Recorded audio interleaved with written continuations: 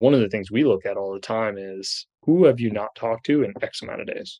Because that list right there, that's a potential churn list, Mm. right? Everyone else is generally, we feel pretty good. Like, hey, just talk to him. Okay, you just talked to him. Why would he be leaving? Type of thing, right? So we look at someone like anyone you haven't talked to over X period of time, even if they've been with us for 2 years, there's still higher likelihood of churn than someone else. So the big question is this: how do small business owners like us grow our leadership, develop our teams, and scale our business in a way that allows us to get our products and services out to the world, yet still remain profitable? That is the question, and this podcast will give you the answers. I'm Bradley Hamner, and this is the Club Capital Leadership Podcast.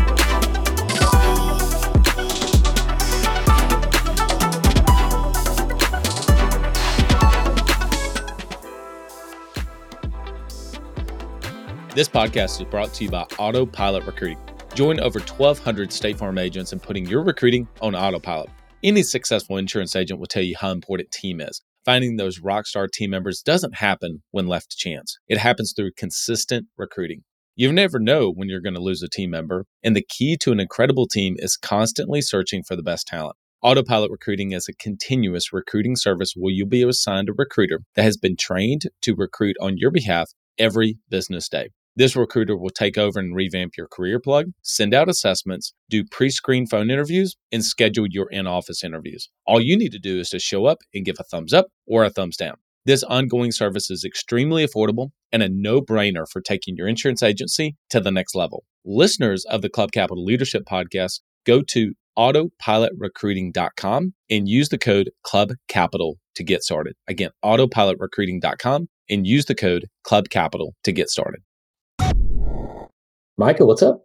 What's going on, man? Is that a real background you got today, or is that a fake It's background? real. It somewhat seems a little blurry. I don't have blur on, so this is real. This is the future room of my oldest son, which is really cool to say. I've never said it like that before. So I now have a second boy. He was 2 months this weekend. So now I have an oldest son. This is going to be his future room. So this is his, just for some background here. This is actually, I'm at my in-laws' house right now. So my wife's parents, and we're doing something pretty atypical. We are buying her childhood home. It's honestly super, I think, special for us and pretty sentimental to be able to do. And we're going to try and make it our own. And so I think that was a stipulation of my wife. I can't have it look the exact same. I was like, that makes all the sense. Yeah, for sure. But no, we're super pumped. And so that's where I am today. I'm on location. So He's on location from his future home, future past childhood home of his wife. I love it. I of course known this for a really long time, but I'll put it on the podcast. Congratulations on the birth of your second child. So what is the biggest thing that you've learned about being a father of two young ones and running a fast growing business with a lot of people? What's the biggest thing you've learned the last 2 months? Time management. I mean, it's always been kind of a stickler for me when it comes to my day. I feel like at the office and at work and during business hours, I've always been pretty good about that. And especially since having the first one, it's very much like, okay, I have X amount of time to get work done during the day. Just that I can come home and like see him and spend some time with him. It's crazy the hours, it's crazy. Everybody goes through this that has kids, right? But with how early they'll go to bed, I mean, depending on what is not necessarily a late night at the office, all of a sudden you miss bedtime, and it's something you don't want to miss, and especially not being there all day and the things that he's doing during the day, or he and my wife are doing, that you just feel bad you miss out on some of those. So anyway, just time management during the day. Now with two, this was already somewhat of a problem, but just like your own routine outside of work is very hard to kind of keep up. And so I'm now very much changing my routine. I'm being much more of a morning person than I was before, and just having to just really change up everything and go to bed earlier, wake up earlier. I mean, it's just changing my whole routine around, which I was a little bit hesitant with at first, but then it was very much like, all right, Micah, you got to just buck up here. This is it. It's not going away. So I feel like we've all done this with like our parents or grandparents, tease them about how early they get up. you know, Mm-hmm. "Yeah, man, you got up at 5 today? Like, what the heck are you doing?" Right? And yeah, I haven't been able to sleep past 5, right? And you're just like, man, sucks to get old, right? Yep. And you're like, wait, this is me now. I It's have you. to get up at 5. They are like that because they had to start doing that. Yeah, for sure. That's right. Like, I am that now. So it's been definitely a change for me, but it's been honestly, I really enjoy it. And I enjoy getting my workout in first thing in the morning. So it's nice. You can't have as freely have the glasses of wine at night. Okay. By the way, I've introduced everybody to Micah. I've introduced him to my favorite wine, Austin Hope Cab is pretty amazing. Decent price point. Wouldn't you agree? Yeah, it was a very decent price point and good and good. Yeah. It's funny though, since we had that the other day, I like saw someone posting about it online that I shared with you. I'm like, wow, okay, this guy. I just had to act like I'm a wine connoisseur. I'm not at all. But anyway, yeah, no, it's good To wine. your point Check it there out. though, I was someone not that I wouldn't say I'm like a heavy drinker, but I frequently have or Yeah. I frequently have a glass of wine or 2, like, during the week, and, yeah, ever since this, like, "Hey, you need to get up at 5," even 1 glass is like, "Nah, man, Yeah. that." Knocks you down. Yeah. Yeah. Set you back for sure. All right. So I've got two topics today. And I know you've got one. I think it'd be good. Where do you want to start? You want me to go with one of mine? Yeah, I think, honestly, you've got 2 good ones today, so I don't know if we'll get to the 3rd. We might be able to hold the 3rd to another episode. We might do that. Yeah. So what I wanted to share is, Micah, over the last, I said week, but honestly, no, I think about it for just a second. I think it's actually been over the last 2 weeks. I have been reminded of two things. Okay. And I think that we need to talk about them a little bit separate, but somewhat in parallel. The first one is the value of retaining clients. And I think a lot of times the sales acquisition of getting new clients, getting new customers is what all we focus on, like top of the funnel stuff. And look, that's obviously incredibly valuable. Well, what happened is there was just a couple of situations that came up where we retained some clients. It was a client that's worked with me for a couple of years or so. And it made me start to reflect on, man, you know what? There was no marketing expense into that whatsoever. And so it's made me kind of go back to my own playbook of like, what specifically are we doing intentionally to retain clients? That is actually the question in my mind. And so part of this, we would probably end up talking this out real time that actually is going to make it into a playbook, because I do a lot of things on the front side on onboarding, right? There's like new box for clients. We are just ordering new swag, some really new cool stuff. We can talk about that maybe some other time too. And I thought to myself, okay, that's great, but am I intentionally doing things to be able to keep clients? That's been the big question. And then the second one that's somewhat in parallel, but a little bit different, is just the value of word of mouth, meaning your current clients telling other people about you. Now, I want to distinguish that from an intentional referral process. Valuable. We've had so many guests on the podcast that have talked about word tracks and other things. That's actually not what I'm talking about. I'm talking about the service, the delivery, the thing you do is so good that other people, your current clients, proactively want to go tell somebody else about it. And there's an exponential benefit to that. So those are my two topics. Where do you want to go? No, I mean, I think those are great. I mean, I think it especially right now in a lot of our clients are in the insurance space, and so there's a lot of I think this is a hot topic right now, right? Mhm. Everyone's thinking about this with national rate hikes. Every insurance carrier is jacking rates up across the board from auto, home. I mean, they're even coming out of some markets, right? Altogether, like California. And, so people are scrambling. What do I do? Right. And so we sit in the financial seat, in the financial advisor seat, right, for all of our clients.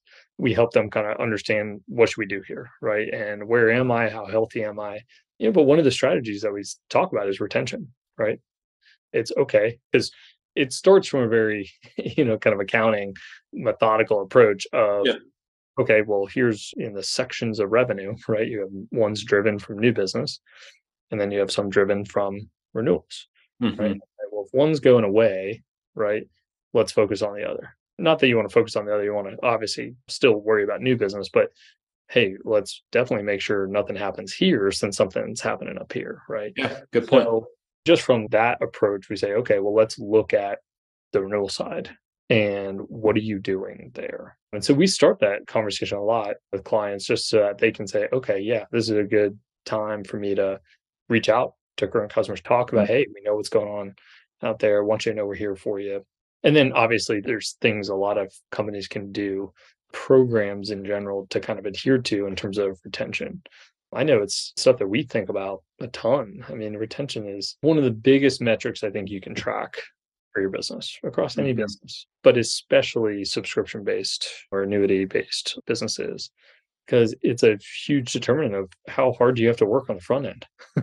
Yeah. Right. We'll see people that are like crushing sales, right? Crushing sales, but their attrition rate is 20, 30%, or sometimes they call it the lapse can going the other way, 20%, or their retention rate is only like 70, 80%, Yeah. where their lapse or cancellation rate is in the 20s versus maybe 15 or 10 or something like that, right? Mhm. Yes, and you got to work that much harder every month to retain the current book of business before we're even talking about net new. Yeah. A few things that really stood out to me about this that made me think about it. Like you said, some people would use lapse can, other companies, like especially software companies, churn, right? They use the terminology of churn. There's a few things that really stood out to me. I don't know where I got this from. I would point to the resource. Maybe I just heard it on a podcast. But did you know Salesforce, the company, has a less than 1% churn on their customers? 1%. That's unbelievable. I mean, now granted, Salesforce is like enterprise companies. You get so embedded that they're just not switching their service. So that makes sense. The other thing is, I never thought through this. This is even in your examples, you were just using numbers like 20, 30%, 25% or so. But if you think about 20%, your entire customer base is flipping in 5 years. The entire customer base in 5 years is flipping. And if it goes 33%, it's flipping in 3 years. And I think that some of us just have I'm certainly guilty of this too. I used to just think, oh, 20, 22, 25, whatever. It was just kind of a flippant number versus, wait a minute, what am I actually doing? Can I point to a document? Because I'm a big playbook person. So if I can't point to a playbook that says, here are the specific things we're doing to retain customers. Now, we can get into in a second, by the way, pointing at not all customers are valued the same. Let's be really real here. Some customers that pay you $100 a year versus a customer that pays you $10,000. Clearly, a customer that's paying $10,000 probably needs a whole nother thing. But I think just even having the math behind it, and like you said, and also looking at it from a financial perspective, is to say, okay, it's gotten so much more difficult to acquire customers. Let's not lose sight on the fact that we need to make sure that we are looking at this huge revenue source. We're going to do everything we can to keep our customers.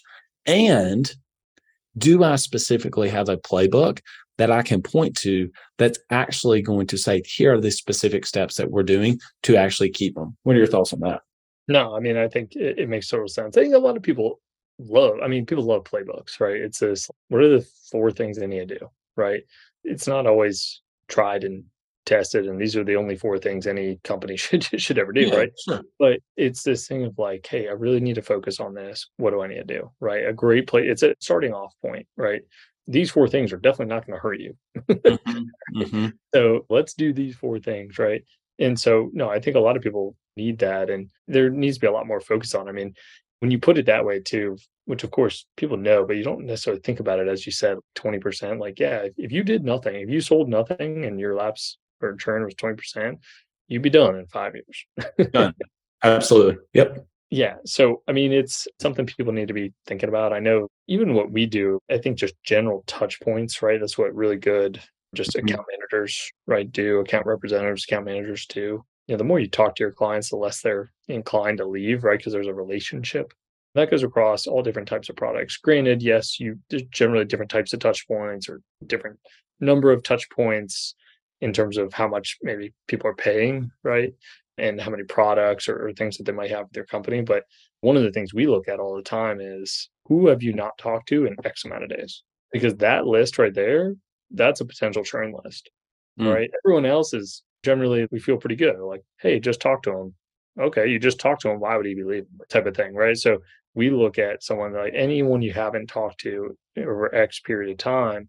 even if they've been with us for 2 years, 3 years, there's still higher likelihood of churn than someone else.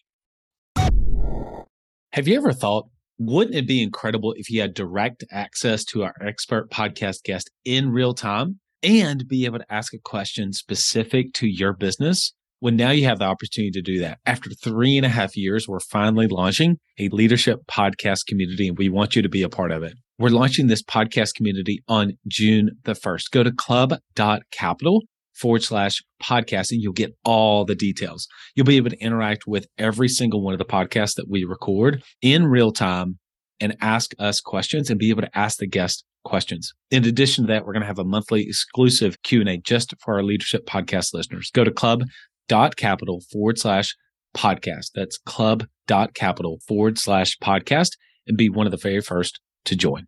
I can't wait to see you in our leadership podcast community. So to that point, I'm going to double tap on that one because I think that's really good. Let's take this kind of from high level and let's get down to super practical on a few things. With most things, I think that there 3 is a really good thing to say. Are there 3 specific plays or levers, if you want to call it that, we're pulling on? Touch points being one of them, I think is great. One of the ones that I use is annual renewal. So somebody joins like the program in August, let's say it's July now. So July of 2023, we make sure that we have a renewal box that's going to go out at month 11 for that client to say, thank you so much for being a part of the program over the last year. It's been a joy working with you, all of those kind of things. Okay, so that's a lever that we're pulling.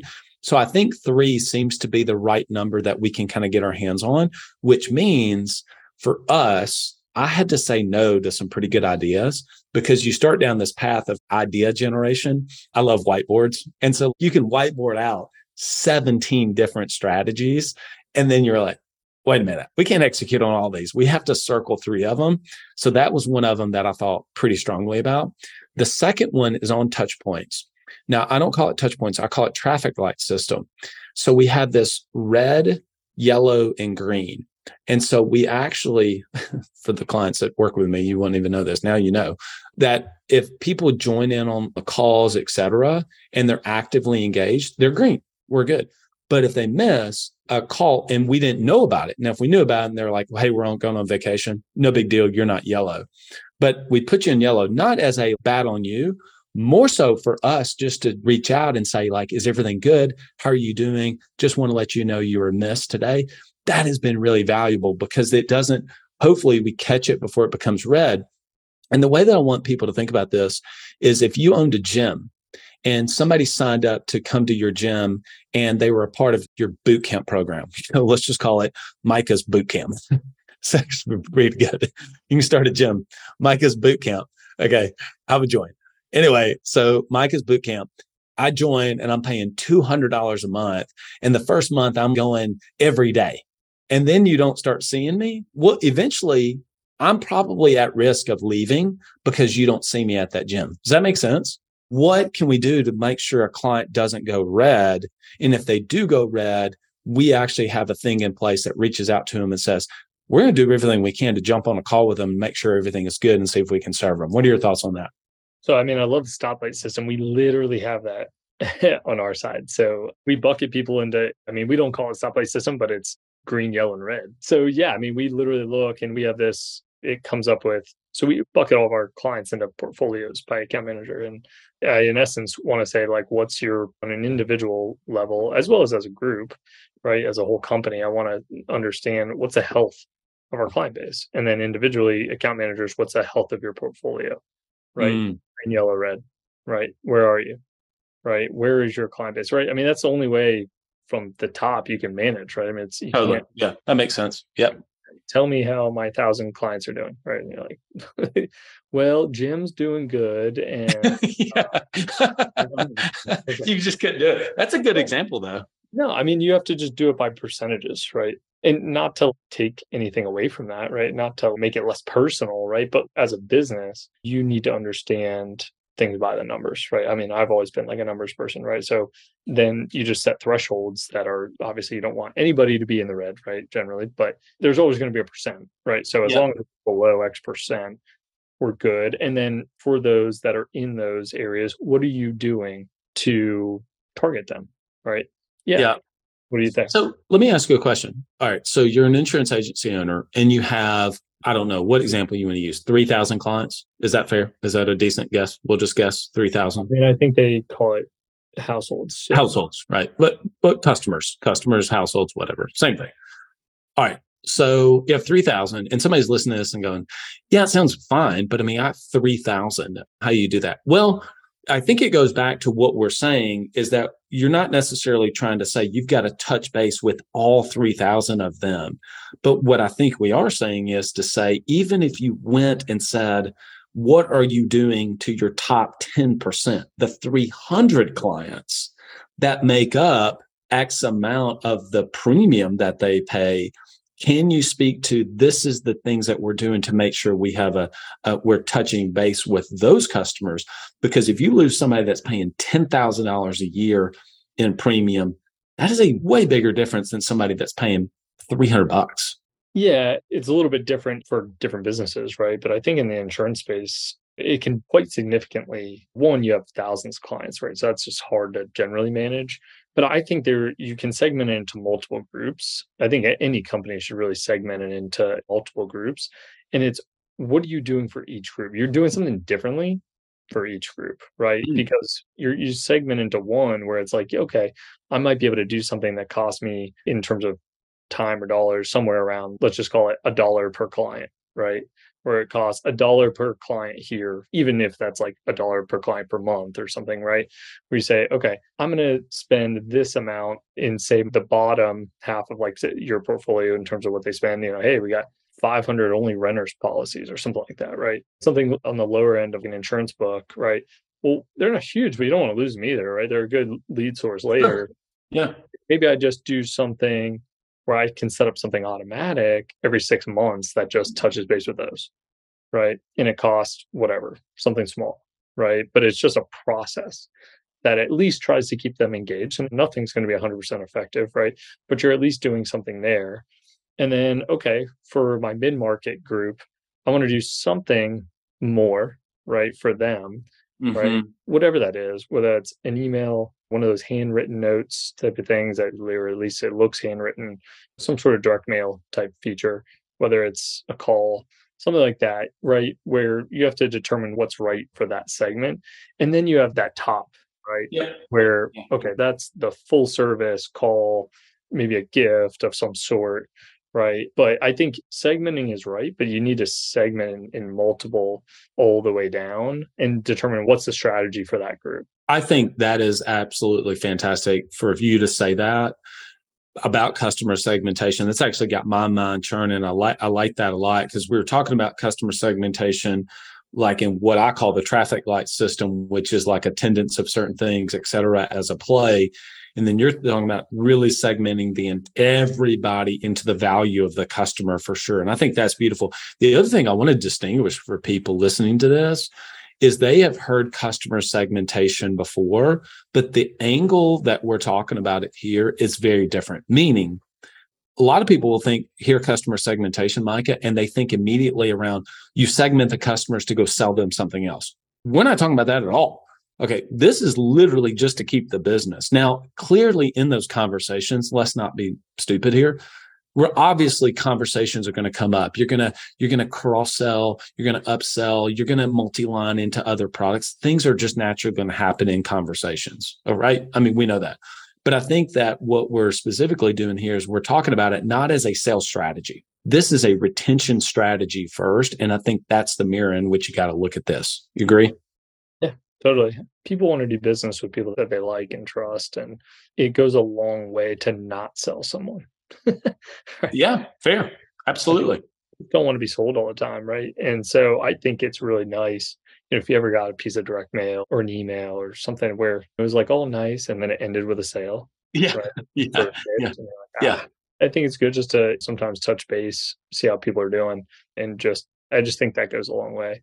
I'll Yeah. also add general This goes into retention. I mean, it goes into client satisfaction and everything too. We implemented this, and this is a different scale for different clients and things like that, and what industry you're in. But we do something where we empower our account managers to have a budget every month of getting client appreciation gifts. And it's just a way to promote that they get to know clients a little bit better, like as they and because we always talk with your team about getting to know the clients a little bit, but ask more personal questions. It doesn't have to be just work, right? Understand what's going on in their life, right? And especially with us on the financial side, a lot of the financials and what's happening in the financial drive, what's happening in the personal life, right? And it goes back and forth. So we have a lot of those conversations. And so it's just good for us if something big has happened, something good, big life moment, or even it is something maybe tragic or sad or something that's in their life, it's something affecting them. And our account managers have the ability to have some sort of budget to send them something. I think that's great. Actually, there was a book I want to point people to, and I actually interviewed him. Do you remember when I interviewed the guy who wrote Giftology, John Ruhlin? Just go back in the podcast and listen. It was probably a year and a half, 2 years ago. And very similar to that, Micah. Now, his approach is different because the value of the gifts that you get from a company like that is in 1,000 plus, in some cases, even way higher than that.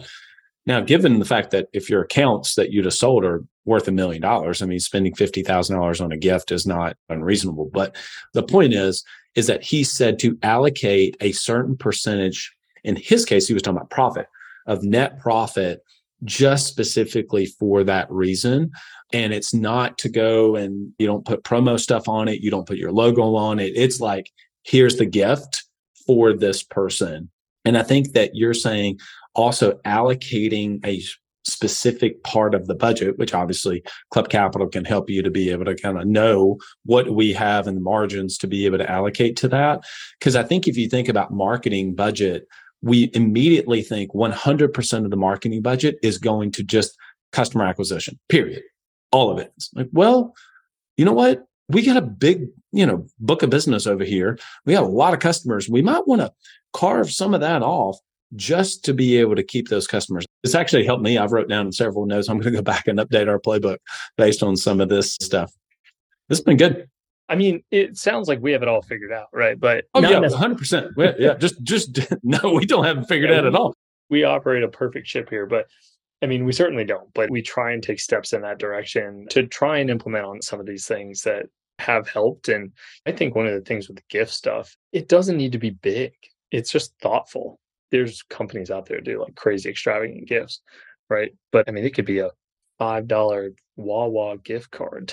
You know what I mean? If it's really thoughtful, if it's themed into what you were talking about. Yeah. Hey, thought of you, or hey, thought that was funny, or hey, thought that, hey, thinking about you, hope you're doing well. Here's something, right? It's just super thoughtful and gets people to go like, wow, that was super nice. Well, I won't say this specifically, but we just did it with one of our mutual clients. Did you see the Slack message I sent you this morning on that? Yes. Yeah. That was good. That was more high end. That's definitely more high end for sure. Yeah. But anyway. It was a high end client. Yeah, for sure. For sure. All right. I think that's the pod.